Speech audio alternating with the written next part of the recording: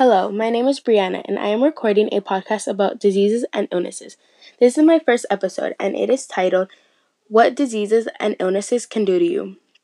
This week, I have been researching information related to how these diseases can get you really sick and have discovered that there are lots of people that have suffered because they are sick.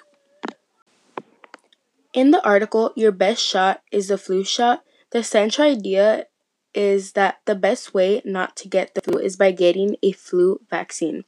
The main points include how, first, the flu can cause between 140,000 and 710,000 people to be hospitalized in a year. Also, one of the flu viruses can cause serious problems that go to the heart. Lastly, most of the flu viruses affect the nose, throat, and the lungs. Another article that I have read is How Gross is Your Shopping Cart? The author teaches us that our shopping carts are filled with lots of germs, and this is how we get sick. In addition, the author states that most people do not clean their handlebar of the shopping cart when they get it. So this is how we get all the germs on our hands.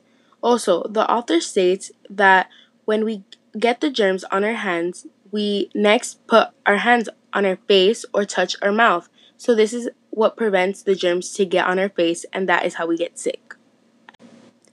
I am still wondering, how were all of these diseases made?